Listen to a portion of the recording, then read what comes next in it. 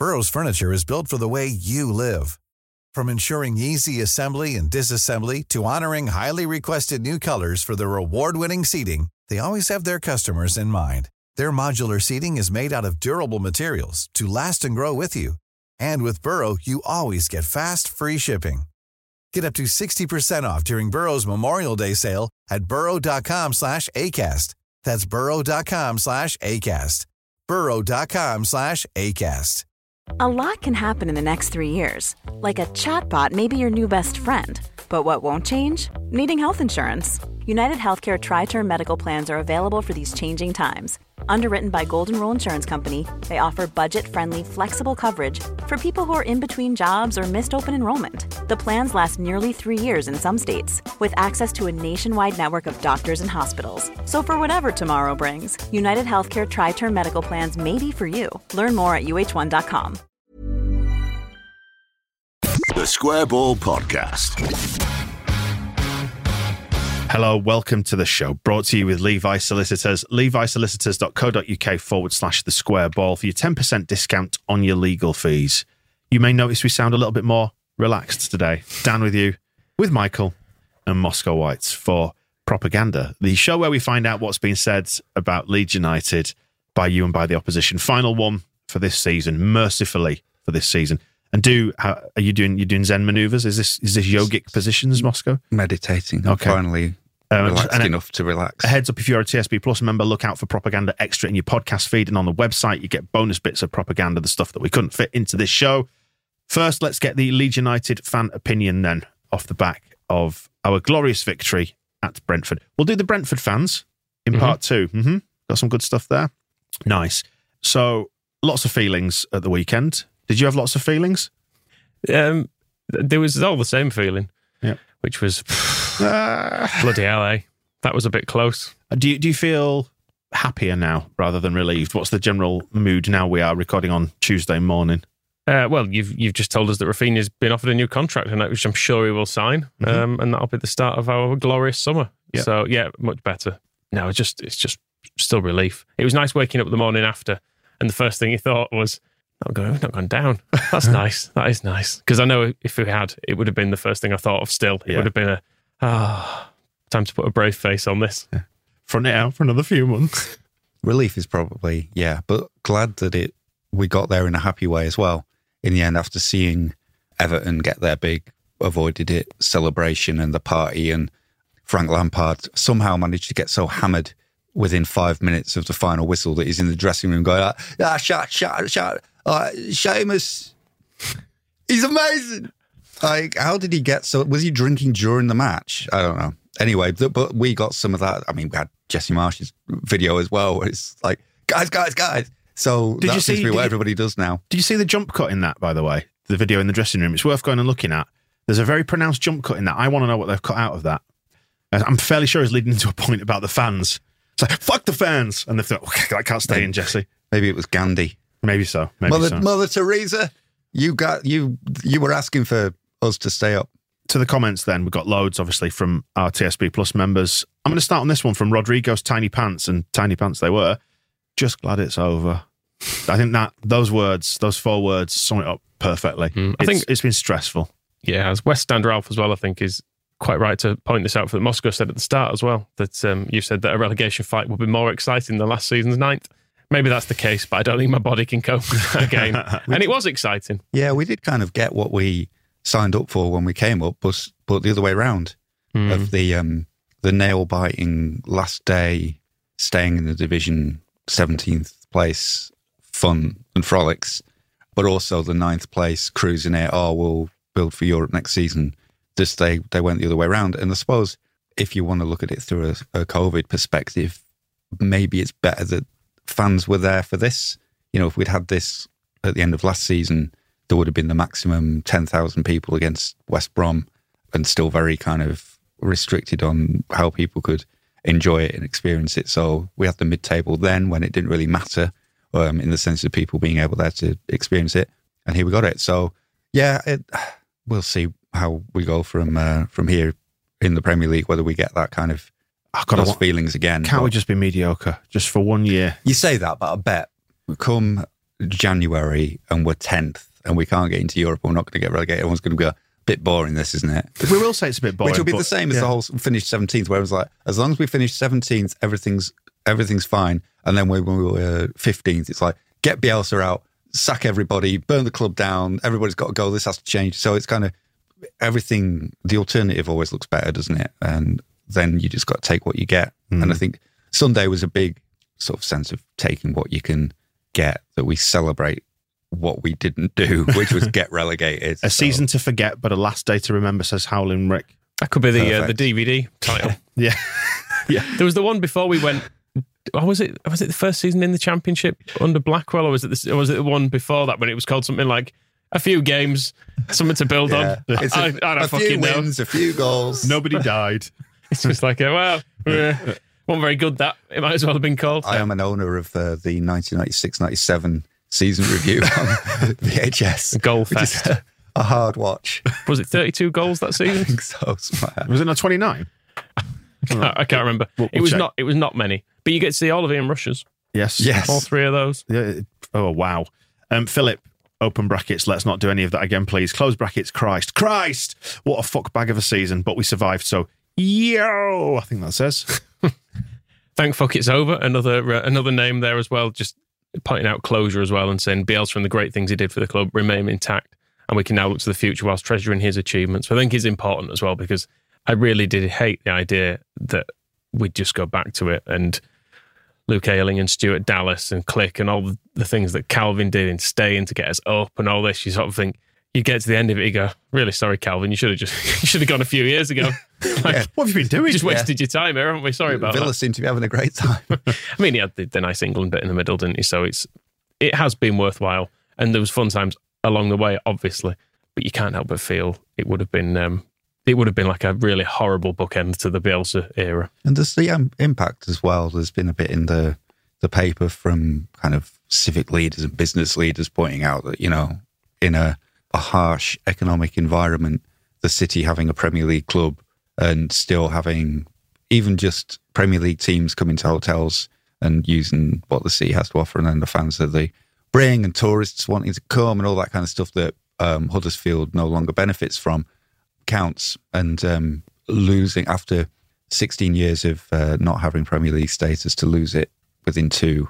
It'd have been annoying, I feel. Yeah, I mean, there's always the thing of, like, we were probably better placed to come back than we were in 2004, because there's not and we're better placed than Burnley, for example. I mean, the context back then was that we actually couldn't afford to sell players because it would have meant we lost money. It cost us money to sell players, such as the collapse in the transfer market and the way that the transfer fees had been leveraged against borrowing and stuff. It was mental, wasn't it? So the opportunity for us next season to do a Fulham or to do a Norwich and just come back up was there, but it's a risk, and it's much easier to do your rebuilding in the Premier League, I think. And also, you don't have to go to Reading on a Tuesday night, and it's not your 43rd match of the season. So glad about the midweek games. That's such a relief. Keith Ingham, hardcore square baller Keith. I think it's Keith's birthday as well, so if it is Keith, many happy returns. Happy birthday. Just sums it up by saying, bloody hell, lads, don't they half put us through the mangle? They do. So very Leeds to leave until injury time to guarantee safety. I think. Us and Mars Tits. Yeah, somebody, to quote Ken Bates. Through the mangle. Somebody pointed out, I may have predicted it'll go to the very last minute of the very last game, but I mean, I'm going to fall back on the old stopped clock principle here. That I mean, it didn't in a way. No, it would have been nice if it did, wouldn't it? I know he did Burnley score. Imagine if Burnley had scored and thought, we're staying up, and then Jackie went and scored. That would have been. It would have been unreal. But I think the margins are a little too fine on that for my liking. Are you just happy it happened? It was edgy enough as it was. There's a detail of Thomas Frank stalking all his post-match interviews, whinging about it should have been disallowed for offside. Just shut your face. There was a horrible bit during the game which we didn't touch on actually, because there was a slight lag in the stream, and it was Canos had been, I think he was getting sent off at the time, and you were looking at your phone and you were talking about why he'd taken his shirt off, and then there was a pause while you read something on your phone and you said a goal against Leeds, and I thought they'd scored again, but actually you're referring to Canos being booked for scoring a goal against Leeds. And there was a little moment where my whole world just crumbled, and I was like, scored again. It's just been tweeted to us, by the way. Somebody's pointed out in the Sun, I think it is, there's a little sidebar in the Sun suggesting that players shouldn't perhaps be booked for showing their man bra because they're covering the boobies, which this is coming from the Sun, by the way. Yeah, ridiculous. Saying that, so if he hadn't been sent off, then Leeds might not have won and Leeds might have gone down. Free the nipple, I say. Absolutely, an absolutely ridiculous. Moscow shaking his head, disapproving it. It's the most ridiculous bit of logic I think I've ever seen. I do find the being booked for taking your shirt off thing a bit odd, because you can take your shirt off quickly if you want. Like, the idea is that it kind of delays things, but some players do other things that take forever. Yeah. Are you going on holiday? You've been on holiday, haven't you? You're going on holiday later on in the summer. You should carry a yellow card to the beach. Start walking around booking people as they arrive for taking the shirts off. Or did the judge make you stop doing that last time? Not allowed on. So on and so forth. Lee and Cheese says, I don't know about you guys, but I'm ready to enjoy a healthy, solid, fibrous and anxious-free poo for the first time since Christmas. Yeah, it has been a bit like that, hasn't it? It's been a bit like that. I don't know what to do with the calm. That's the thing. It's Tuesday morning and Monday night. I know there were some games on, but there wasn't like a football match that was bothering me. Which there's been one every day, hasn't there, basically, in the run-up to this? Yeah. And now it's just gone. The last few weeks of Wednesdays and Tuesdays and Mondays and Thursdays, and there's always a game, and particularly last week, and even the days like Friday and Saturday, when there wasn't a game, there was an impending match, and Sunday was always unavoidable, and it's the first time for ages where I was like, there's not actually, I can't just like shove some random game on and pretend not to care. How long was Sunday, by the way, as a whole? Like, from the moment of waking up, just being like... I went for a walk in the morning, and then I walked down here and spent the time listening to, getting through my Jesse Marsh podcast library. So I walked here listening to Jesse Marsh on a podcast called... Did you have to play them on double speed to get through it all? I have actually. I speed them up so I can... I've tried to count it up. I think I've listened to somewhere near 15 hours worth of Jesse Marsh podcast. It was the Heroic Mindset one that I was listening to. Have you come out of it with clarity? I've listened to them. Let's say that I have listened with an open mind. Yeah. Are you being more of a son of a bitch now? I don't know. I just feel like, I think, it doesn't do any favors to listen to that many in a compressed amount of time, but to get through them, that's necessary. But I feel like I've heard the same stories of him, like sleeping on Bob Bradley's couch when they went on the round the world trip so many times. Like, we didn't stay in a Hyatt, we didn't stay in a Marriott, we just slept on people's sofas. It's like, well, Bob Bradley, the manager of Egypt, it's not, you weren't slumming it. But yeah, I've heard that from so many different perspectives. I'm just like, my mind is filled with images Bob of a sleeping couch. Jesse Marsh. We'll get to Jesse Marsh in a minute, actually. Wisconsin Todd just feedback on the match ball, says it was appropriately chaotic. An audio version of the adrenaline that was coursing through all of our veins. It was ridiculous. I mean, as I relayed my story of my journey back and forth to Flamborough and trying to listen on the radio in the car park here, but also watching it on a slight delay on the app on my phone. And it was a very confusing day. Well, did we properly discuss how we watched Jackie's goal, that we didn't see it because there's I think we did mention it. The video, but did we talk about the replay, that the replay completely kept skipping? Yeah. I can't, but that's... Well, I was sat in the car park and the instant that went in, I went, yes. And then I thought, well, I can run in now and I can watch it on the stream and celebrate with you guys because this is the moment that we're staying up. And it was ruined by the fact that the stream went down, didn't it? Just as he was putting it in. But you'd picked up on it on your phone, Moscow. We knew it had happened. It was just wanting to see it. And then when the replays came up and the bit of the replay with the actual goal on it just got skipped. It wasn't having it, was it? So I eventually saw it later. A good finish. It was, yeah. Very brave from Jackie. There was a big deflection on it. The XG on that chance, 0.02, by the way. So it only goes in 2% of the time. He did the thing that it really needed in that moment, which was volley it low. Put your foot through it low. Low. Because we'd already seen Firpo in that position, put it out of the stands. Greenwood had one in the first half that was spectacularly over. Yeah, and it's so easy to do. And we know Harrison, the big criticism he always gets, even though he scored 8 goals this year in 2022, is always like his final ball and stuff. He hit it low, and once it was low, it had a chance of going in, and it worked, and well done him. Michael, you're the man for the accents, aren't you? Riley's comment there on the match ball feedback, the bottom one. Could you read that in Riley's voice, please? Where's it? Oh, Melbourne. Yes, the one in... I mean, I don't know regional Australian. It's going to be very much generic Australian. It's a bit like your Scots accent is very just generic drunk Scotsman, It's generic Scotsman, Melbourne is neighbours. Melbourne. What else is it called? It's Melbourne. Melbourne, mate. Melbourne. It's 6:45 on Monday, at the time of riding here in Melbourne. You're trying to fight off Tony DeRigo there, aren't you? No, I had 6 hours sleep since Friday night. The match was a 1 a.m. kickoff here, and adrenaline kept me up. Kept me up. That's South Africa. Kept me up all night afterwards. And right throughout the day at work, I'm getting delusional, but I fucking love you all. No idea how I'm going to survive this season, not to mention the last 2 years of lockdowns without the podcast. Well, thank you, Riley. And what does Riley get for all that? The piss taken out of his accent. A lovely version of his accent, which I'm sure is almost entirely accurate, and not apart from the little bit by Johannesburg. And not insulting at all. Dan made me do it. This is it. He's the worst of us.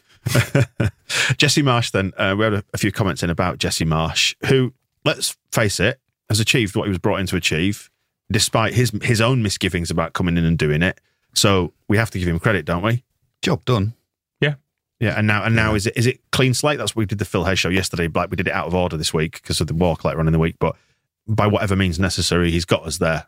I mean, it's not been pretty at times, but is it now that we wipe the slate clean? I did think we were going down under Bielsa, and we haven't gone down. Yeah. And we've actually stayed up with more points than I thought we would get and would need to stay up. I thought we were probably about 5 or 6 points better off than I imagined we would be. So, yeah, you've got to say, fair enough. And he has turned it around in the last couple of games as well. I think the style of play and the width has returned, and I think that's been far, far better to watch in the last couple of games. Said that to Phil yesterday, didn't I? Asked him, do you think he's learned in the last couple of games? Do you think so, Moscow? Yes. And so what point you want that to happen? Because you feel like if he'd done that for the Southampton and Palace games, if we'd played like that, we could have been done and dusted a few weeks ago. But we got there in the end, and it's kind of, and again, this sounds like I'm giving him no credit, and I don't mean it to, but this is actually to his credit. The higher points total has things to do, I think, with the way that Burnley and Everton kept coming back from the dead. Yeah. So we needed a higher points total in the end, and so it's to his credit in that sense that we didn't just need 32 points or something to stay up. The points total kept going up, and he had to keep getting more and more points, and we got them. I think the thing with him having learnt, and the whole like wiping the slate clean business is this, I've seen too much in what he's done so far that is the things that he likes and the things that he does at his other clubs. So as well as listening to his podcasts, I've been watching like his coaching webinars to learn, what style of play he favours, and watching New York Red Bulls games and watching that goddamn Red Bull documentary. And bear in mind, like, I hate everything about Red Bull. So I've been putting myself through to try and learn what it is, but there's a lot in that he's been trying to do with us. And I don't think it's going to be a case of, next season we'll stick with the last 2 games. I think he'll try and make that work properly. And I think if Brendan Aronson is a Jesse Marsh player, absolutely suits what he does. And if Rafinha goes, Aronson will probably, I don't know if he'll take the shirt number, but he'll be the player who takes over from Rafinha as this attacking creator. But he's a narrow player. It'll be 2 10s.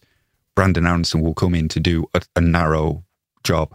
So I think just because width, in the end, he realised width suited what this team needed now, because that's what the team had. I think we'll see probably something closer to what he was trying to do next season. I'm intrigued to see if he moves away from any of the Red Bull ideas, because he's been in that group for a while and he's described himself as a company man, and it feels like, from listening to, I've not listened to anything like as much as you, but it feels like at some point he sat down with Ralph Rangnick and went, yeah, I'm going to do all that. And not necessarily all that much of it is necessarily his own idea. It's kind of, he's been taught how to do this particular system and he's been trying to do it. But maybe if he's outside of that model, he can go, maybe these players are better at wide. I mean, you would worry about a coach who didn't continue to learn and evolve his style as well, wouldn't you? Like if you look at what Rangnick's done at Man United, which just tried to fit the template to them twats, and it's not worked at all, is it? They're just not interested. And there was no need to evolve it until he got to Leipzig, and it didn't work because it was successful. Yeah, that's what he tried. Yeah, but all he tried to do at Leipzig was try to do it, and but it was still within the Red Bull group, though, wasn't it? But then Leipzig have changed. So Leipzig have moved away from the Red Bull ideal, and Marsh came in. But just before you move on, he's asked about this on one of the podcasts from, I think must be last season. I think he's at Salzburg speaking to some American podcast, and they ask him, they say, listen, you're really associated with this style of play, this aggressive attacking Red Bull style. Is it because that's the Red Bull way? Is it because that's the players you've got? Is it something, or is this what you really believe in? And his answer is, and I quote, "It's the right way, baby." Okay. So I take from that he really he believes, and he goes on to explain it, he really believes in this style of play that he has at Red Bull. And on some of his other podcasts, he talks about Bob Bradley and working with him in the United States national team, which is before he entered the Red Bull world. That was some of those ideas were there. And then when he got to Red Bull and Ralph Rangnick was talking about it, it's like, oh, this is what we've been doing in the men's national team with Bob Bradley. It was like this high turnover, high pressing, winning, aggressive, win the ball in their half around their penalty area and score. So it's something that he's really gone to. And it's also what Angus Kinnear said he was coming in to do. Of like this aggressive pressing thing is the perfect way to evolve from Marcelo Bielsa's style of football. So I think everything points toward next season we'll go narrow and we'll try doing that with his players, with better players who are better suited to it. Maybe it'll look a lot better than it has done with like 25 wingers all trying to work out how to play through the middle. I think I wasn't going to move on. I was actually just going to sort of filter some comments into it. Like Nathaniel says, I know you've had your anti-Marsh agenda for weeks, but I was still very disappointed for years to give him pretty much no credit for getting us to an incredibly unlikely 38 points and doing his job. Give him some praise for fuck's sake, lads. And then a couple further down, we are staying up, says, come on, lads, if you were told that Marsh would keep us up with 38 points, you'd be buzzing. So why are you giving him so little praise? He said it himself that he's had to compromise on his style to grind out points, which he's done. I hope you credit his brilliant job in the next pod. He deserves it. But then the next one under that, someone give Greenwood a razor. Glad Jesse listens to your podcast and let the lads play wide because we looked much more confident and we actually created chances. And fingers crossed he gets rid of his Red Bull skinny wiener formation next season. I think the truth is that it lies somewhere in the middle, doesn't it? Is that there have been genuine, I think, fair criticisms of what he's come in and tried to do at points this season. But he is also due a lot of praise for whether it's, he's evolved the style or learned or changed it slightly to accommodate these players. He did it and he got us over the line. So I think full credit to him for doing it within the 12 games and us having enough to get over the line. And I think, 38 points now looks really good, and credit to him. It's going over something I said yesterday, but just to go over the wins he's had, though, I suppose that's where the concern comes from, because we almost threw it away against Norwich. We were pretty shit against Watford until the last 20 minutes when they gave up. And then we've beaten a 10-man Wolves team and a 9-man Brentford team. So there aren't really any good performances in there. I think, the problem. So the best way to describe it is maybe there's a lack of a body of evidence that the style works. However, what we've done has been enough to get us over the line. So he definitely, this is what I'm talking about, a clean slate, and what you were on about there, Moscow, feeds into it. So when he's got his players and a chance to bed the ideas in, we can then, from the start of next season, with all that stress, the stresses that he's talked about being removed, wipe it all clean.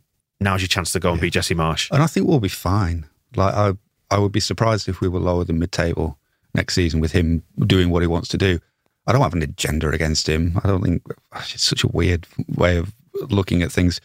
I've said quite often that he's just not really my type of guy. We've had lots of managers here who have not been my type of guy, and we still turn up, and I hope we win. I lived through Dennis Wise being our manager, for example. I mean, God, we had a summer where we all agreed Steve Evans should probably keep his job. Even though I hated his guts. We all hated him, basically. He's a convicted fraudster. But we all went, well, who else is going to fucking have it? So we might as well keep him. There's that, and then there's also the style of football doesn't appeal to me. Like, it's not. I hope it works and I hope we will win, but it's not going to be. It doesn't appeal to the things I like. So that's just me, and that's just the way I feel about things.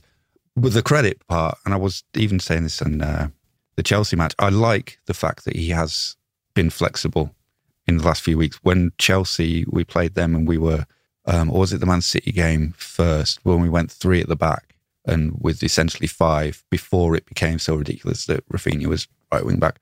It was like, cool, it's a different formation. It's something I always kind of missed under Bielsa, was seeing a team at 2:00 on Saturday and going, oh, I wonder how this is going to work out. I wonder where that player's going to play there.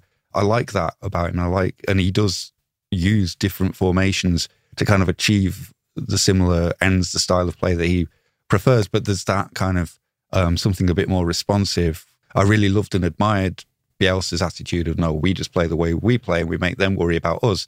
But I also can see the benefits and the credit in reacting to what the other team might do and having a plan that suits game from game. It's just different things, and I don't have to like him. Yeah, it's fine. I was going to say, that just because he doesn't appeal to me personally doesn't mean I don't want him to succeed and win loads of games, because I just want to turn up on Saturday and see Leeds win every game 10-0. It'd be perfect. I said to Phil yesterday when we recorded the Phil Hurst show, do you think he just suffers from being not Bielsa? And that's true as well. That's a truism built into this, that Bielsa was, in many ways, is like the sacred cow, isn't he? You almost can't criticise him because he's such a wholesome character. But his football wasn't without really, really obvious flaws, particularly towards the end. But in terms of his character, he's almost untouchable, isn't he? So we've kind of elevated the position of Leeds United manager to almost untouchable deity now. So people are saying you've got an anti-Marsh agenda. No, I remain unconvinced, but I've got an open mind as to what happens here because I think the football's been quite difficult to watch. But he's got us there, and I'm absolutely delighted. And essentially, I've been unconvinced by every Leeds manager for the last 20 years. In the main, like there's not been many. I've been like even the good times, like under Grayson. There were many points under Grayson. You were like, just sort the fucking defence out. Like, what on earth is this? And I think it's easy to fall into a trap with Bielsa as well because it was so attractive, and we still, like you were saying about the number of chances that we created against Tottenham despite losing 4-0. It kind of mashed our brains a little bit, didn't it? Because we were still creating lots of stuff going forward, but ridiculously porous at the back. A bit like like Keegan's Newcastle were, wasn't it? It was like flawed genius almost. It's part of the sadness of Bielsa going. I think so there's still a lot to love, but even though it was leaving us ridiculously weak at the back, we're back to being ordinary. And I think I wonder how Man City. I mean, it's funny you listen to those like City Extra kids, and they're like criticising Pep Guardiola for doing X and Y, and like, I mean, Pep Guardiola's track record, you almost can't really criticise him because you know he's probably right in the end. And so it's really difficult, and you only get those managers quite rarely. I think Bielsa was one where he just was elevated to this point of view where he's so transparent in what he's trying to do and so clear, and it's so kind of the results are what they are until this season. But there's kind of just that feeling of, you can't criticise it. And it held everything together so that everything became this weird kind of untouchable pearl. This is much more like, now he's gone. This is recognisable, isn't it? It's much more like football before Bielsa came here, which isn't just like the contrast from Heckingbottom to Bielsa.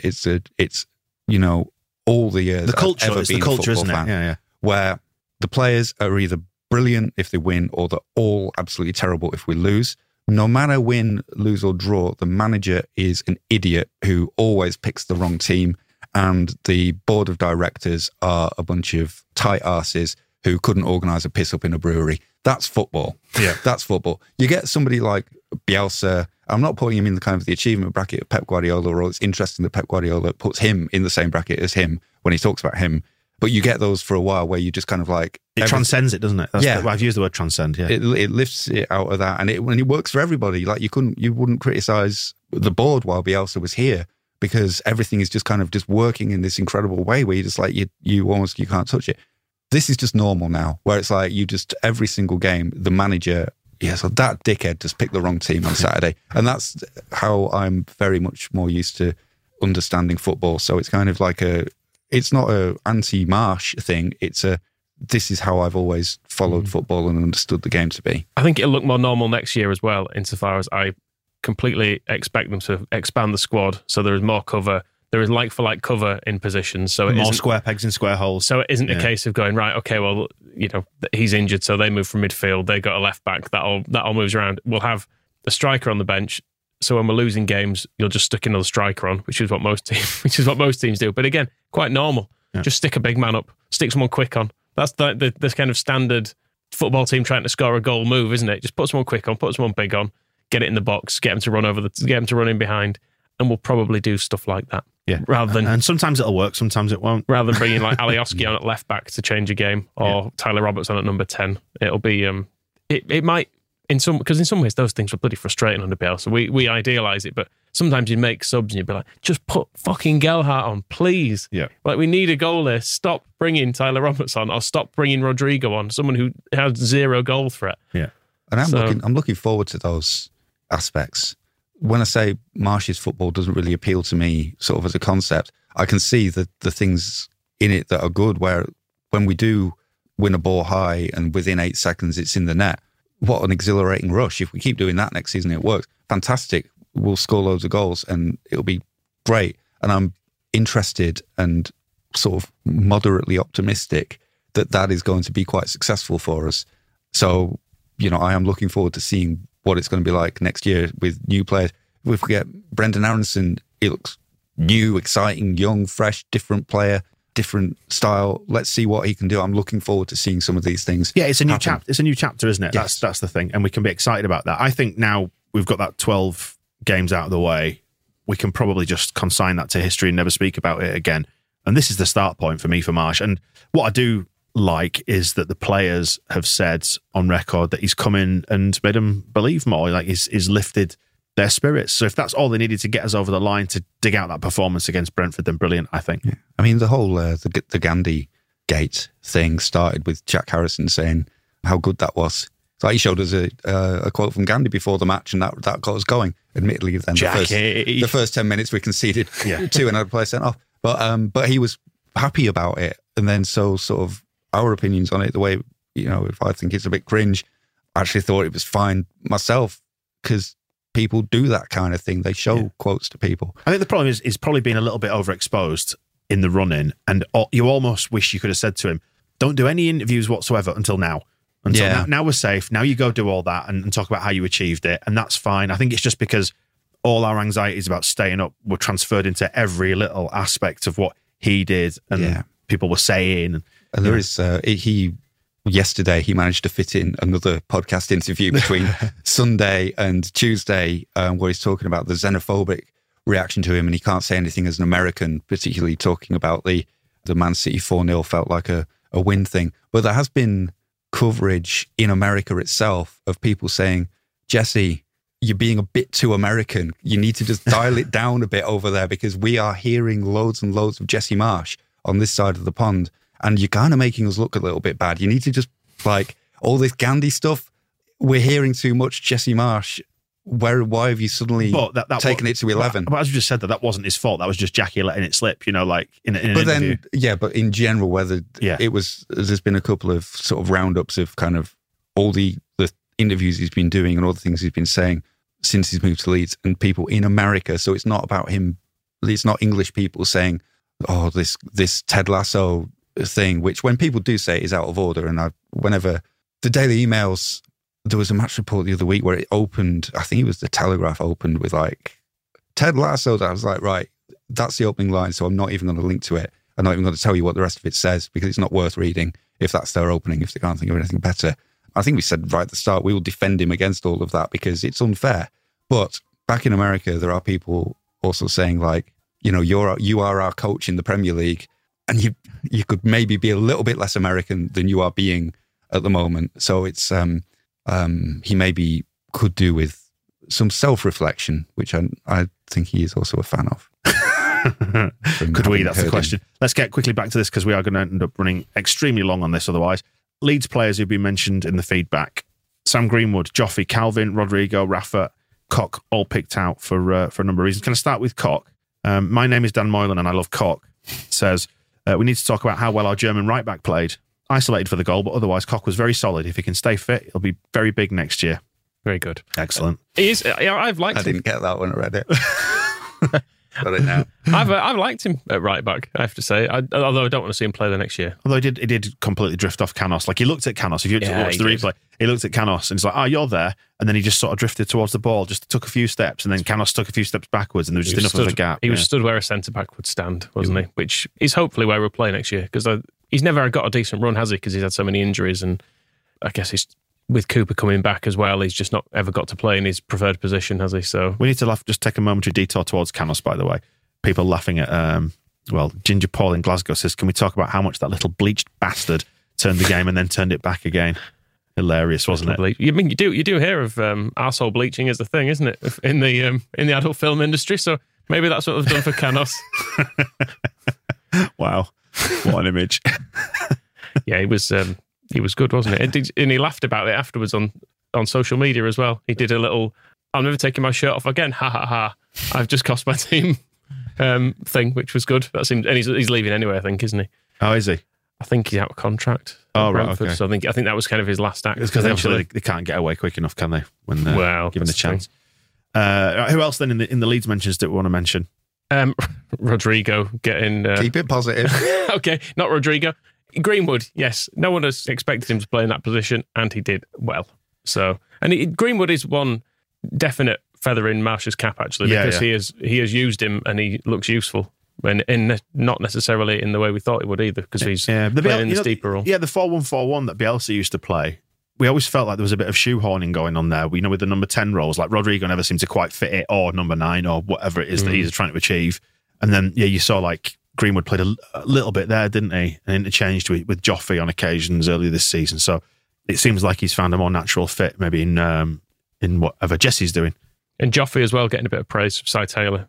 Says he's a proper backup striker for next season. Took the goal so well, and we look so much better with him on. He's great, isn't he? It feels like he's just quietly growing into being like proper first team material. I think maybe for this next season, we should see him maybe going from like 10 appearances up to sort of 20 or something like that. Yeah. And given that it's a system that has potential for 2 strikers as well, it's got to be good news for him, because with Bamford fit under Bielsa, you knew essentially you were not going to play. And I don't think they do the same job either. So it was never an obvious case under Bielsa's system that he would come in instead of Bamford, because he's not the same sort of player. He's magic though, isn't he? You can maybe see with his little lack of pace as well, of like him trying to do what Dan James does in attack, chasing down whoever, is maybe not his thing. But chances in the box. But I was going to say, actually, if you watch that, the Brighton skill that led to the equaliser, one thing I don't think we picked up on at the time was the speed at which he did it. It just seemed like he was taking all the time in the world. And it just seemed like the most natural, easy thing for him to do, to just stop that ball right by the byline. You've got no space, you've got no time. It's the highest pressure situation of the season. You're into injury time. And it felt like he was just a kid in the park, just trapping the ball, lifting it over his mate's leg, scooping it up to the back post. Oh, we've scored a goal. I did see a point. He's brilliant. Friend of the podcast, Max Winkler, did notice that he's had his teeth done as well.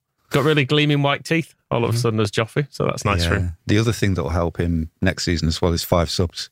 So there's much more opportunity for changes, which has just occurred to me that on Sunday when went down injured and had to come off, the Brentford could have just brought another player on. So that'll be different next season as well. Thomas Frank won't have to be going mad. And I hadn't realised, realising later, I wasn't sure what Marsh was doing, but he was on camera like putting his palms up and pointing down the pitch. And I thought he was like saying 10 minutes left, you've got to score. But then I was looking at the clock, it was like 20 minutes left. Like, this doesn't make any sense. But he's trying to tell our team that they only had 10 players. Yeah. 10 players, them. They've only got 10. They hadn't all realised. They hadn't realised, had they? It's crazy. It's funny how just mad it got. And then people not realising old Canos had got a red card as well. So it's just... Mm-hmm. If we're talking Leeds players, by the way, just if you're wondering where the Rafinha chat is, it's in Heroes. He's well nominated within that, so we'll discuss him then. Yes, definitely. If you're wondering where the Rodrigo chat is, it's in Villains. Exactly. And just tidying up the stuff then, the miscellaneous bits of feedback that we got. Start of a massive rebuild. Graham Turville says need lots of change in the summer. 1 or 2 signings really not going to fix our lack of quality. And that's a fair comment.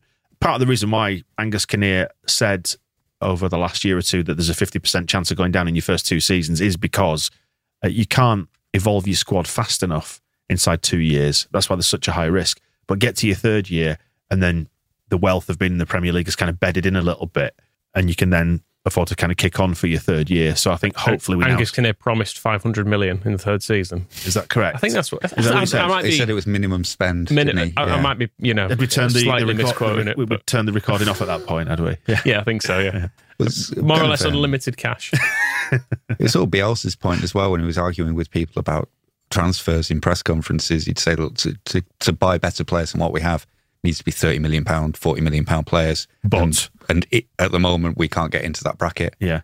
After 2 seasons, it should be. And it was kind of what they always, there was the 2-year plan. We buy in the first summer and then we get safe and things kick on after. I mean, it was the Liverpool game where we got trounced 3-0 and Radrizzani was on the side of the pitch saying, from next season, we start to build towards Europe. So everything from this summer should now be starting to build towards Europe. And that means that next bracket of players, so that when you are going for a left back, you're not looking for a £15 million Firpo, you're looking for a £30 million Firpo. Yeah. Radrizzani on the pitch gets a mention actually from Cy Taylor saying the classy move would have been to let the players and the manager have their moment alone on the pitch. I didn't agree with his pitch invasion. Yeah. It's hard to disagree with that, but equally I don't really find it offensive. It's like, you enjoy it, whatever.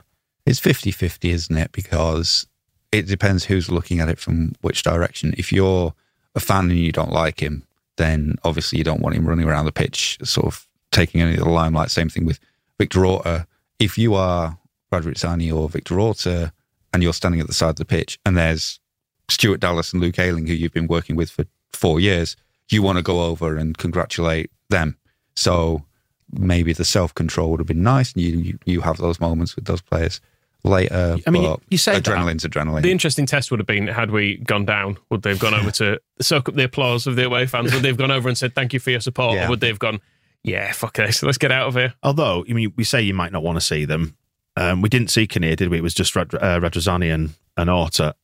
Would you have been averse to seeing Kinnear down there on his BMX doing laps around the Brentford Community Stadium, disrupting their lap of appreciation even further? Because have you seen the footage? We'll get onto the clips of the away fans in a bit, but when they're all screaming, boo, fuck off, and Rafa was going on his knees, and they're all trying to sing Hey Jude and appreciate Canos for being sent off and things. It was great. So if we could have had Kinnear down there doing bunny hops while they were trying to walk around to Hey Jude, that would have been fun, I think, don't you? Anything that spoiled their day. That was kind of the other big part of the payoff, is how pissed off Brentford were that they just, I don't think they ever actually got to do their lap of honour in the end. They did. Did they? Yeah, there's a vlogger whose name escapes me at the minute, who I was kind of expecting to see, the commentary inside the stand where they put the camera on their own face and stuff, and it wasn't. It was just footage of the game, so I ended up watching. Was there anybody left? Yeah. Because I did see, the reason I thought it hadn't happened was I saw some Brentford fans saying that they just got so pissed off with what Leeds were doing that they went home. And now it's even better, actually, that because they didn't wait, they missed it. Oh, okay. On Hey Jude, actually, maybe finish on Jelly. He says, the missus took the baby boy out whilst we watched the game. She came back to me, my eldest lad at 6, and my dad dancing around the room to Hey Jude at full volume in a front room full of empty Stella cans and an empty bottle of Glaver. Do you say it? It's a whiskey anyway. She was fucking livid, but still congratulated us through gritting teeth. This fucking club. Even on a budget, quality is non-negotiable. That's why Quince is the place to score high-end essentials at 50 to 80% less than similar brands. Get your hands on buttery soft cashmere sweaters from just $60, Italian leather jackets, and so much more. And the best part about Quince, they exclusively partner with factories committed to safe, ethical, and responsible manufacturing. Elevate your style without the elevated price tag with Quince. Go to quince.com/upgrade for free shipping and 365-day returns. Hey there, it's Michelle Norris. I'm host of a podcast called Your Mama's Kitchen. When I travel, I'm usually looking for a way to find a taste of home when I'm not at home. And one of the things I love to do when I am at home is entertain. And Airbnb allows me to do that. When I was in California recently, I rented a house that had a great kitchen. And when we were sitting around the table, we were all thinking, we're in someone else's house. Someone could be in all of our homes as well. If you have a home, but you're not always at home, you have an Airbnb. Your home might be worth more than you think. Find out how much at airbnb.com/host. Millions of people have lost weight with personalized plans from Noom. Like Evan, who can't stand salads and still lost 50 pounds. Salads generally for most people are the easy button, right? For me, that wasn't an option. I never really was a salad guy. That's just not who I am. But Noom worked for me. Get your personalized plan today at Noom.com. Real Noom user compensated to provide their story. In 4 weeks, the typical Noom user can expect to lose 1 to 2 pounds per week. Individual results may vary. We've heard from the Leeds fans in part 1. Let's find out what the opposition fans thought, shall we? Did they have a nice time? Not really. Not really. They didn't like it before the game either. Shall we start with the written word rather than hearing audio clips? I mean, this is about audio clips, but we do have some written feedback on. Was it what we said in our Brentford preview that rubbed a few of them up the wrong way? Yeah, it was on griffinpark.org, which is a forum. I should say in the defence of the good people of griffinpark.org, a huge amount of people were just saying, like, it was fine. Just 3 idiots taking the piss. They're just fucking about, sort of thing. Like, don't stress about this. It's football. It's too important to fuck about. Why on earth would you? But they were really cross. Someone saying, we are dickheads to everybody. Something to be really proud of there. Well done. Which is our mantra. Is we are dickheads to everybody. That's kind of the point of the show, isn't it? Vermin. Absolute vermin. It's not real though, is it? It's only a game. I'm amazed they made it to 275 freaking episodes without somebody punching their lights out. Or have they? It's funny that, isn't it? It's funny that the only set of fans that seem to have felt this way It's just these lot. Just these lot. And also, I actually want to fight somebody because they said mean things about Brentford on a podcast. because we punch those people. We said their stadium was a bit small.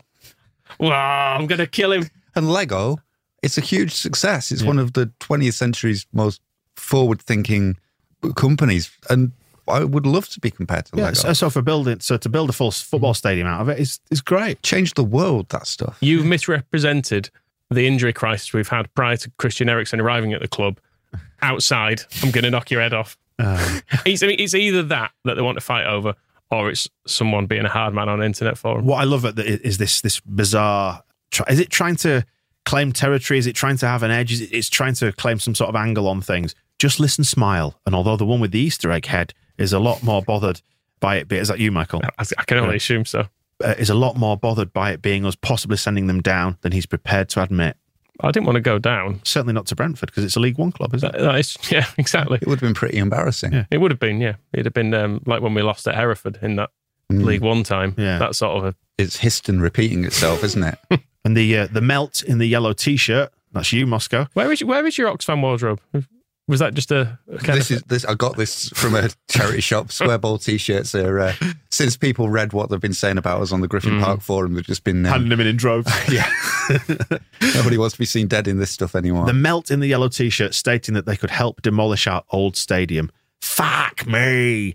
Little Red Riding Hood could knock his lights out. Probably could, but that's why I would pick a fight with a rickety old stadium instead of a little girl. It's not going to hit you back, is it? No, yeah. I think I could probably, like smash a plastic seat up given like a couple of hours. But I don't think me versus Little Red Riding Hood is necessarily, we're not going in the ring anytime soon. So no beef with Little Red Riding Hood. No. Now there are three individuals who will never have sex with anyone but themselves. The guy with the head shaped like a butt plug. Yeah, I guess me. Although my head's not shaped like a butt plug, it's wide at the top. Yeah, if that is you, that's quite a girthy. You need a more conical end on it. Yeah, say. Is conical the correct word? Yeah. Like a tapered end on it. I would say you don't want to be going in full width. It's not for me anyway. That's true. Yeah, that's blunt force trauma. It's my head. What an image! What a dreadful image. Do you wake every morning knowing that your only chance of intimacy is being used as a giant sex toy? If only I had that hope. as a married man, etc., etc. How many kids have you got, though? 2. Likewise? Twins, though, so only one lot of sex. Yeah. So there we go. It's a bit of a shame. So, Brentford do like to be very factually accurate, we found out from their media. That is true. It's got to be true, hasn't it? It's got to be true. So, yeah. So just for the record, Michael has procreated once to make 2 children. I've had 2. So that's pretty good. No kids here, so sadly accurate. Yeah, okay, they got me bang to rights. Have you ever used your head as a butt plug? Well, it's not got the Easter egg shape though, has it? We could get you a swimming cap and give it a go. If anyone wants to, I'd say you've got the smallest head of the 3 of us. Yeah. I'm proud Swede owner. I've got a huge head. It's the last thing you need. Is there a bag of chocolate buttons inside there? Should we smash it open? Like the resistance. We've already tried it with Phil Hay. Yeah, I was going to say me trying to resist going full Phil Hay on your head is pretty tough. Give it a shake later, see if you can hear it rattle. I mean, they stapled him back together, so you'll survive. Probably. Right. Who are we going to hear from right now then? Besotted. Noted for banter, like in their humour. We haven't really heard from them since your sort of pre-Christmas bouts. Well, I was off with COVID and you got a load of beef with these, but...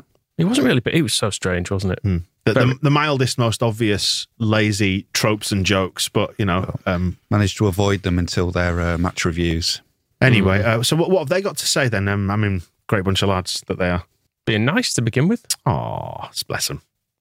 So I've got to say as well, because we do the manners, like I said to you, we got respect, we got fans that we know from all over the country. I've got Leeds mates as well, stuff like that. And I say respect to Leeds and fair play to Leeds for staying up this season. That game was a wicked game today. They gave the fight, they got the goals, they got the win. And we say respect to Leeds and fair play to Leeds for staying up this season. And they're here again next season, so we go again, as they say. So you've got to tip your hat to Leeds United for fighting that, because they could have gone down without a battle, and they battled us today.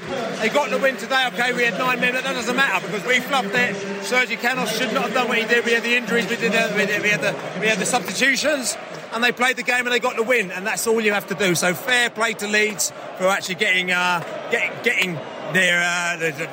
Premier League status again. Oh, executed beautifully in the end. Yeah, we got there. Nice. I just want to check before you get into that, Moscow. Do you say please and thank you? Yes. Michael, do you hold doors open for people if you're going through them before them? Always. Manners and respect. Moscow, do you help old ladies cross the road if they need a little bit of assistance? I mean, generally, I try, but they threaten me and they want to knock me out. It's like Little Red Riding Hood Part 2, so I just let them get on with things. It's politer to leave people be. I'll tell you how polite I am. Someone asks me to smear a tub of Vaseline all over my head and get involved, I will do it. Because that's what manners. That's what manners are all about, isn't it? It's good. It's. I think the role of Emily Post in modern football has been neglected, but some etiquette lessons are. It's good to keep those involved, isn't it? Well, it was nice to hear from Besotted there, being very magnanimous. Getting essentially the caveat in as well, ahead of hating Leeds, doing a lot of my best friends are Leeds fans, which is always a good way of starting something that you're going to trash later on. Yeah. So it's not about that. However, this is a personal attack, right? So anyway, here's Rafa leaving Rafa's he's not leaving the pitch. He's kind of walking. He's in the process of leaving, but he's doing his knee thing. Which by the way, they've got no right to get upset about that because that was him communicating directly with God. Yeah, he'd made if people haven't had the full reveal of what that's about, it's saying thanks to God that it's basically if God grants me this wish, I will walk on my knees to thank the deity. So he's having, he's communicating. It's a little religious experience with Rafinha, and he was booed for it, was he? Which I think that's not manners, isn't it? Disrespectful. I mean, you wouldn't go down to the old Anglican cathedral and start booing people, would you? So we want to play Hey Jude and walk around clapping at a load of bricks. Hey, I mean, this is like we're going back to 1966 with people claiming that John Lennon is God and Paul McCartney is Jesus. I thought we settled these Paul arguments. McCartney died in a car crash. Matt Letitia told me. Is that right? Yeah, he was replaced by a lookalike. Ah, interesting. Makes you think. Yeah. Doesn't make you think. So Rafa's leaving the pitch or not? The thing is, but the bizarre thing about it is that, listen, we've got all this, and he's put his head down, the cameras were there with him. He's got to the 18-yard box and he's going off now. This is Leeds United. This was right funny. They've come down here. They celebrated like they won the cup. And listen, of course they survived, but it's almost like tables turned, isn't it? It's quite funny, really, Billy, isn't it? Fair play to them. They played better than us today, and they did what they needed to do. And we'd be celebrating like crazy if it was us. But they have just finished fourth from bottom, for God's sake. It ain't that good. So when they look back at it, it's a very disappointing season for them. But they've done what they need to today. Let's celebrate, and I don't really have a problem with that. I wish they get off the fucking pitch, that's for sure.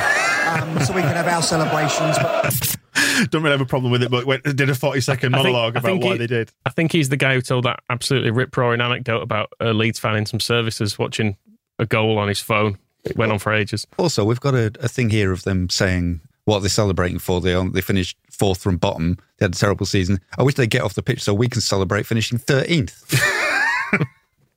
Like people celebrate, it's about manners, which is fair enough. If it's their record-breaking best ever finish, isn't it? They've never had a better season than this. So of course, you want to celebrate that. We just avoided relegation on the final day in dramatic circumstances. We want to celebrate that. It's fine. So we just happen to be in the same place. It's about manners, though, isn't it? It is, and making false equivalence between things. And somebody praying is apparently impolite. Anyway, no God in Brentford. They were just there to watch the Leeds, though, weren't they? We found out. We're all here to see Leeds get relegated. Let's leave no doubt about that. But at the end of the day, we've not quite delivered. And the most annoying bit is that we've got to tolerate another year of Leeds in the Premier League. Oh, I can't stand them, honestly. I really wish they'd gone down. But anyway, it is what it is. If they carry on as they are, they're going down next season. It's funny because I had similar thoughts, actually. I was thinking, oh my God, we as an established Premier League force have got to tolerate another year of Brentford being in the Premier League.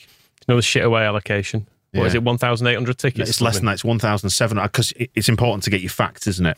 Got to be factually accurate. Their capacity, you get just for the record, you get 10% of a stadium's capacity or 3,000 tickets, whichever is lower. So that because they've got that tiny stadium, your away allocation is 1,725 as far as I'm aware.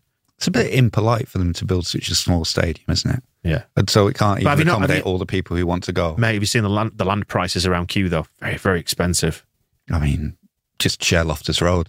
Seems fair, yeah. I mean, that's a much nicer stadium anyway, so I don't know why you wouldn't want to do that. If they don't want to tolerate the teams that are in the Premier League, don't be in the Premier League. Like they came up, just go back down again. It's easier if you don't like it. Other teams are more respectful. Certainly in the Championship where you got to play Millwall. And it's all about handshakes, isn't it? At Millwall, noted for it. Good manners at Millwall. Well, we'll go from Besotted to what I think is definitely Brentford's premier content creators. Leave these two alone. They're lovely. I'm being sincere. Okay. Bees TV, I found this one of the most fun watches that I've seen on Propaganda all season. For anybody who wants to check them out, it's two young lads. I think they might even be brothers, the pair of them. I can't quite tell. Like the kids on City Extra. Yes, and they're just adorable. They're clearly just starting out in what it is. They've obviously seen other like TV channels like Arsenal Fan TV and other outside the stadium kind of talking head bits. And they're doing that. And they're building their channel. And it sounds like they're having a bloody lovely time. I found this adorable. It's brilliant. I mean, they wanted it more than we did. Like, that's the bottom line. We didn't need it. They did. Man of the match today? My man of the match, and annoyingly, Calvin Phillips. Yeah, Leeds, they did really well. They did play really well around us. I mean, Phillips, for one, he's straight on attacker. That's all I can really say for him. Brentford man of the match? Brentford man of the match. Well, this is where it gets easier. I'm going to have to say Canos. What a brilliant... I mean... You can't. The stats don't lie. 4 minutes, goal, 2 yellows. Second one, I didn't even see it because we were celebrating. We thought Burnley had scored. Everyone around me was cheering. No, it was for Man City. Yeah. Why were Brentford fans cheering Man City scoring? Confused. Unless there was just someone just said a ripple of the score going around or something like it's 3-2. They've scored or something. I mean, it's difficult to try and pass that because I completely forgot Man City and Liverpool were even playing on Sunday, so I don't know why it would enter anybody's consciousness. I guess it might have been because the Man City fans in the Brentford people support a big team, team and the local team. My Premier League team and my lower league team. Yeah, so maybe there's that going. I have absolute respect for whoever is of those two is nominating Sergej Canos as well. That's how it's done. That was the younger lad, and he was just having a good laugh. They're having a great time, and that's why I found it so it's wholesome. Good appreciation of how Calvin Phillips played as well. I just enjoyed the little when they hit dead ends and they realise and they kind of go, so yeah. It's just great. And I wish them all the best luck in the world. And then this clip, this is about Raya's mistake, what it said about the game overall, and then some thoughts on the season. Unlucky as well for David Raya, whose mistake led to the first goal. That was a shocking mistake. His mistake kept them up. I know. It's hard. I mean, kept Leeds up. They did score the goal in the end, but yeah, it's out of character for him. Probably stopped the pass and then went in for the shit tackle. I mean, it kind of sums up the whole game, doesn't it? Yeah. They've been pressuring us from start to finish, and then when they have the ball, they can play it around the back and frustrate. And Jesse Marsh came with a plan, and they executed it to perfection. And in fairness, Leeds fully deserve that today. I think that's fair to say. Yeah, but that's not what we're focusing. We're focusing on we are Premier League next year. We are Premier League. No matter how much Leeds will chant, we still did finish above them. Hey. I've got to say one thing, though. Some of the language in that, I want to apologise to our listeners. When he described David Raya as executing I daren't say it, but a poo tackle. I don't want to be hearing language like that from these nice young men. I know it may look cool on Arsenal Fans TV, and there was a bit of that in the background as well when they were kind of jeering. I enjoyed the self-effacing attitude. The self-effacing stuff as well in there was great. It's what it's all about, isn't it? Stuff like being able to laugh at yourself. Manners. Yeah. Manners, but banter. And very fair about Leeds as well. Magnanimous in defeat and saying that we executed the game plan perfectly. Yeah. At the moment, they've got 656 subscribers on YouTube, and I would hope they get a lot more than that. Because they're great. Soon, because they're doing it well. On to away days then. Who is this, Michael? He's a popular YouTuber. Got loads and loads of subscribers, this lad. I've seen him do bits before, but he is a Leeds fan. Oh, good. He was in Brentford end. Yeah. They all blur into one, don't they? These, right next to the Leeds fans, which was the Brenton end. The Brenton end, making it seems online. No one around him was furious, but people online are furious in the same way that people want us to be publicly flogged for making fun of a stadium. people online are really cross about this and think he should have had his head kicked in, but everyone around him just let him get on with it. With Little Red Riding Hood not actually in the ground to deal out a beating. I just want to say that, did you notice when Jackie's goal went, and if you look behind the goal, the number of people who jumped up, clearly Leeds fans in there, and it's just great. Excellent. So this is just for the audio of Leeds scoring the goal and a bit of singing. So this is what it was like to be there as a Brentford fan next to the Leeds right fan. Next to it. And I like it right at the start of it, you can hear the corner and Jackie's shot. You get a nice thump of ball. Oh, I love which a is good lovely. Is this like a Jive Bunny style mega mix then? Yes. Yes. I love a thump of ball.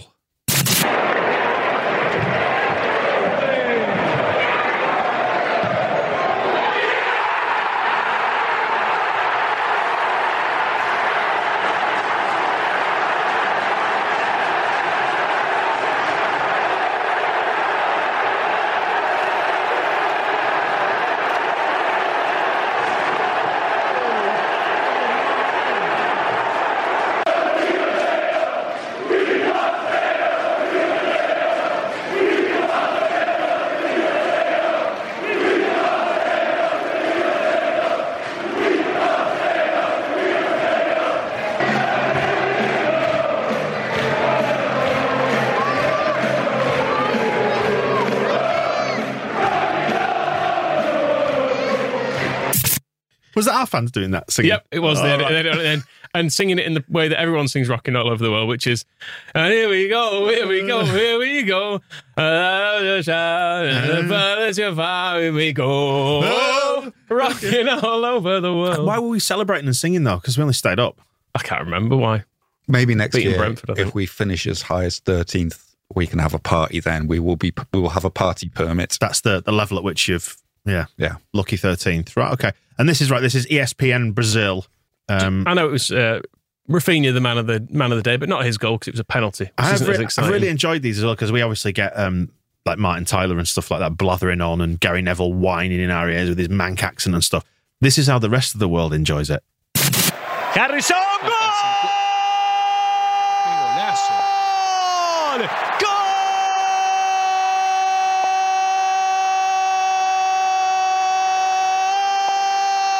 ¡Y gol de Leeds! ¡El Leeds de los milagros! ¡El Leeds de los goles en tiempo adicionado! Lo hizo Harrison, justamente un ex Manchester City. A los 48 minutos del segundo tiempo, convierte el gol de la salvación para que apriete el puño Jesse March, para que festejen todos en Elland Road. El equipo de los Whites se queda en la Premier. Lo hizo Harrison. Leeds 2, Brentford 1 en un final inolvidable para Leeds. Dramático. Dramático. That was brilliant. I think we got the same sort of vibes, but it just sounds so much better when delivered in Portuguese, doesn't it? It was like the former Man City man has scored the goal to keep them in the Premier League. You can sort of piece it together. Celebrating at Elland Road next season. De la White, Jesse Marsh. You just get Dramático. Reminds me of the Fast Show, wasn't it? Scott Show at the end. So that's Brentford. Right, onto the wider world of propaganda. Obviously, because we weren't the only ones playing on the final day of the Premier League season. I don't know if you know, we were down for relegation at one point. We started the day in the relegation spots, finished in 17th. No cause for celebration, obviously. No. But it did mean that Burnley were relegated, which is sad for them. That's a cause for celebration. Yes. So this is... Well, let's start with Burnley's in-house commentaries. This is like their Bryn and Tony. It's quite a long clip, is this? But it somehow... I'm going to enjoy this, aren't I? It somehow still feels stressful. I still feel like Burnley are going to score for the majority of it, which is... It's kind of them... It's Brentford equalising, them having chances, and then at the end, but... It's great when you know what the payoff is. It's great, isn't it? Horrible. It's still stressful. We've got one back and it was exceptional play and we've had the full pressure on since. Brentford are level. Brentford 1, Leeds 1. Brentford are level. Now then, Burnley only need one goal. Right. That's better. 13 minutes we need one goal. Wow. The crowd know now. Just heard it. The Canos crowd with have a just header. heard it. And we should have substantial added on time here. Literally, that now went round like a ripple. Look at that. Everybody back on their feet again now saying, come on. They're going to practically suck the ball in the goal at but this we've got to get on with the game. The referee's got to get a bit stronger here. Jack Cork is waving his arms saying, come on, get behind us. Come on, Burnley, you've got to get the next goal here. Barnes with a chance here. Into the middle. Oh! Record was so close. It was inches. He went right across right across the goal. I mean, literally, he was a boot away from putting it in the back of the net. Dubravka's now on the floor. He's injured now. They're all injured. Dear God. Is there a player that's not injured on the Newcastle side? Trying to slow the game down, trying to break it up, because they know the relentless pressure that he's on from Burnley at the moment means we're going to break through and get a goal and get the equaliser here. They are literally sitting down at every opportunity here. I think it's almost over here, I'm afraid. Murphy goes past Taylor. Going to the byline, he's got Wilson in the middle and can seal it. Good save. Now can Burnley get it forward? It's literally seconds. Literally seconds. Go on. It's got to go forward from McNeil now. He's got to get it forward. Taking his man on. It's going to be a Newcastle throw, and I'm afraid that might be that. Leeds have scored at Brentford. Leeds are staying up. They've scored at Brentford. Brentford 1, Leeds 2. I'm afraid it's all over for Burnley. It's all over. All over for the Clarets. Leeds have got the win at Brentford. And Burnley have gone down here 2-1 to Newcastle. And that is the final whistle. And Burnley, I'm afraid, are relegated. It's been a real fight. They took it to the last day. But Burnley are down to the Championship, I'm afraid. It's been a real battle. But Burnley, I'm afraid, are down. The hope in their voices, willing it, sucking it into the goal. I like imagining the contrast with the little Twitter video that Ben Mee filmed on Monday, where he's sat in his house going, yeah, sorry. Don't know what to say, but sorry. Also, I think I'll just leave. Given the Didn't say that, but you definitely go. Given the style of play that Burnley have employed as well forever, the fact that they're getting so cross about people like shithousing it as well is a nice bit of poetic justice, I suppose, for the final Premier League game they have. As well, when he's talking about them fighting until the very end, they didn't. I mean, I've not managed to find.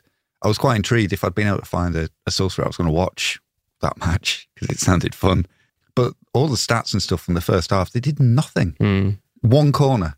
I think second half it picked up. Yeah, but it had to. But if that's and I don't know if they're gonna, if they have a whinge about having to play on Thursday night, but that's because of their COVID call-offs earlier in the season, which, you know, we ended up losing 4-1 to Arsenal because we played a bunch of teenagers out, and their equivalent game, they got a point at Aston Villa that they thought was going to be really significant for them, and then they just opened the game against Newcastle and rubbish. So good. Well, they were being quite positive. Talk BFC less so. This is the young lad who was, I think he said he was really drunk the other week. I can't remember. I think he was going through their games the other week going, so we'll lose that. They did better than expected. They got a point at Villa, but they did lose the other ones. But he's less impressed with Burnley's efforts this season. It was bloody appalling, wasn't it? We played awful.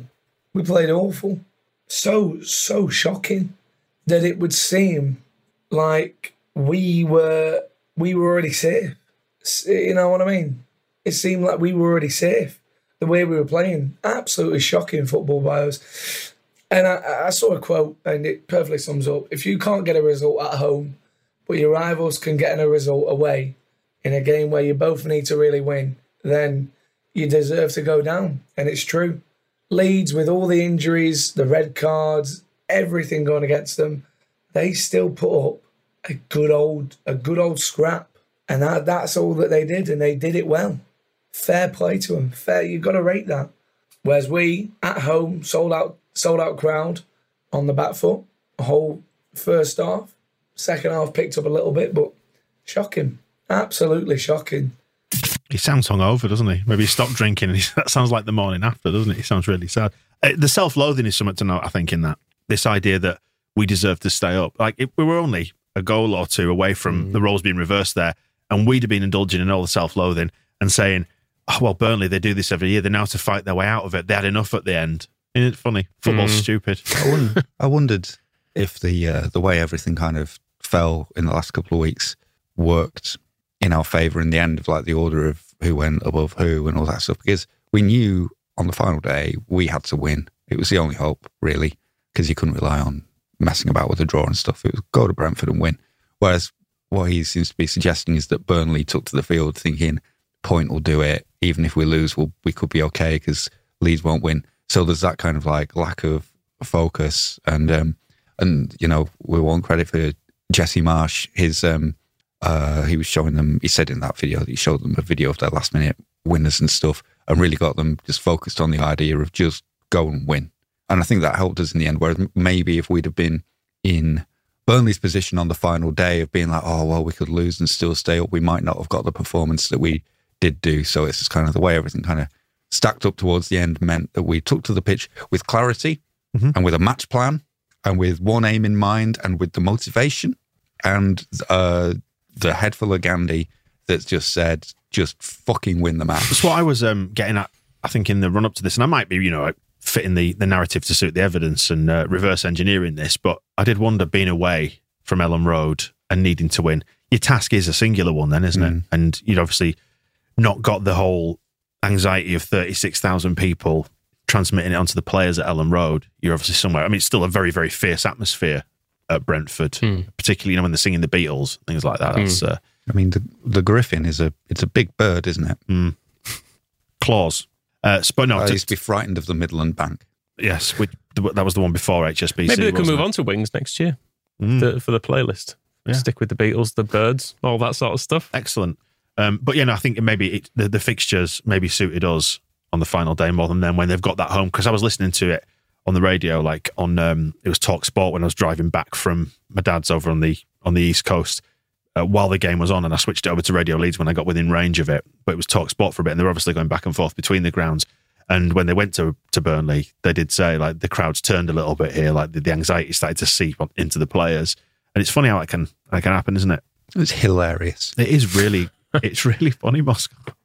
It is. We made it, didn't we? How the other half lived then.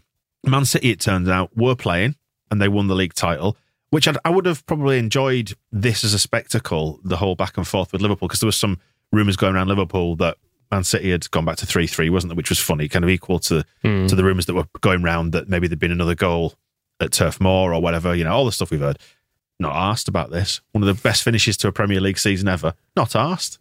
We are bothered about the lads on City Extra, though, aren't we? Because they're great. Because we've grown to like them. I'm emotionally invested in these two now. And what's the defining characteristic of their relationship, Moscow? Is the little brother who I don't think they are actually related, but just always agrees with everything that his big brother says. And he's always like, yeah, I was about to say that.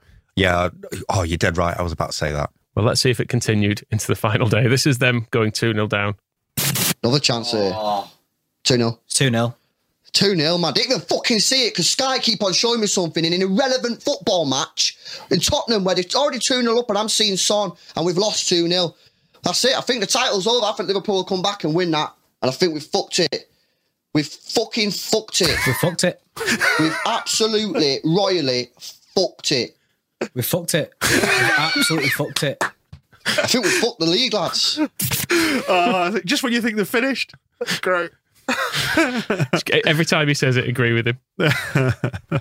Great stuff. Anyway, they won the league, so yeah, they'll be all right in the long run, won't they? Good for them. Another sports washing success story. Bring it on. Don't we love the Premier League? Liverpool fans were really surprisingly all right about it. I went on to find some of them being furious, but they were kind of like, fair play.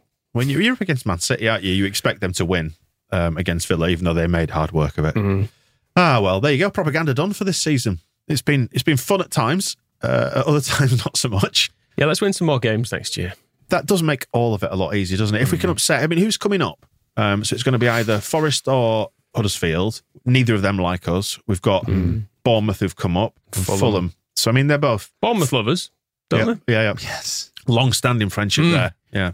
Have we still got the banner? I think so. It'd be nice if we could actually play there on a weekend rather than the obvious midweek round of fixtures. I'm going to predict that the Amazon round of fixtures that happens in this. Oh no, it's not because we've got the World Cup. So they can't do it, can they? But just put us opening day of the season away at Bournemouth. Come on, yeah, come on, Premier League, a nice sunny day. Let us have a go. It'll be fine this time. Different times. We've been there plenty of times in the past. Yeah, on a Tuesday. Yes. Yeah, we're very well behaved. Yeah, we've all grown up since then, and yeah, Fulham. That's always a decent away day, isn't it? It's good fun. Their fans are fairly safe. It's very, very similar in tone to Brentford, isn't it, really?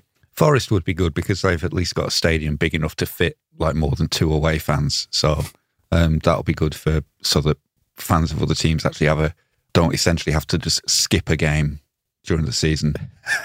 Skip a game. Well, this is it. You book down like, we can have full allocation. Get tickets to that one, maybe all that these one. grounds. Yeah, and then there's one match. I cannot go and watch my football team there because the ground isn't big enough. Right, there you go. Then that's propaganda for this season. A season in which we preserved our Premier League status. Not a cause for celebration. With room to spare. What is it, about 4 points? 5, 6. We stayed up by in the end. Something like that, Moscow. Propaganda will return in its present form anyway, particularly with the away clips. We can do that properly next season, can't we? Because we've got plenty of fan channels. I look forward more than anything to hearing the progress that Bees TV make over the next 12 months and how their style develops for when we play them next. It'll be on CGI by next year, I reckon. No, there'll probably be, if they do have a season like ours next season, they'll probably be heroin addicts by this time next year. But yeah, great bunch of lads, excellent content creators, Bees TV. Best of luck, lads, and we'll see you on the other side then. Enjoy the summer break. More propaganda will return for the 22-23 Premier League season. We'll see you in a bit. The Square Ball Podcast.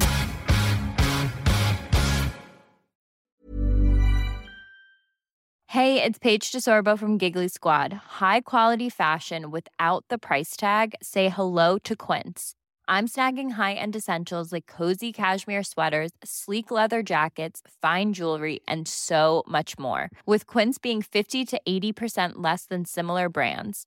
And they partner with factories that prioritize safe, ethical, and responsible manufacturing. I love that. Luxury quality within reach. Go to quince.com/style to get free shipping and 365-day returns on your next order. Quince.com/style. Mom deserves the best, and there's no better place to shop for Mother's Day than Whole Foods Market. They're your destination for unbeatable savings, from premium gifts to show-stopping flowers and irresistible desserts. Start by saving 33% with Prime on all body care and candles. Then get a 15-stem bunch of tulips for just $9.99 each with Prime. Round out Mom's menu with festive rosé, irresistible berry chantilly cake, and more special treats. Come celebrate Mother's Day at Whole Foods Market. When you make decisions for your company, you look for the no-brainers. And if you have a lot of mailing to do, Stamps.com is the ultimate no-brainer. It streamlines your processes to make your business more efficient, which makes you less busy. Mail checks, invoices, legal documents, and everything you need to keep your business running with Stamps.com. Seamlessly connect with every major marketplace and shopping cart. Schedule package pickups and see your cheapest and fastest shipping options from different carriers, with rates up to 89% off USPS and UPS rates. And with the Stamps.com mobile app, you can take care of mailing and shipping wherever you are. Make the same no-brainer decision as over 1 million other businesses with Stamps.com. Sign up with code PROGRAM for a 4-week trial, plus free postage and a free digital scale. No long-term commitments or contracts. That's Stamps.com. Code PROGRAM.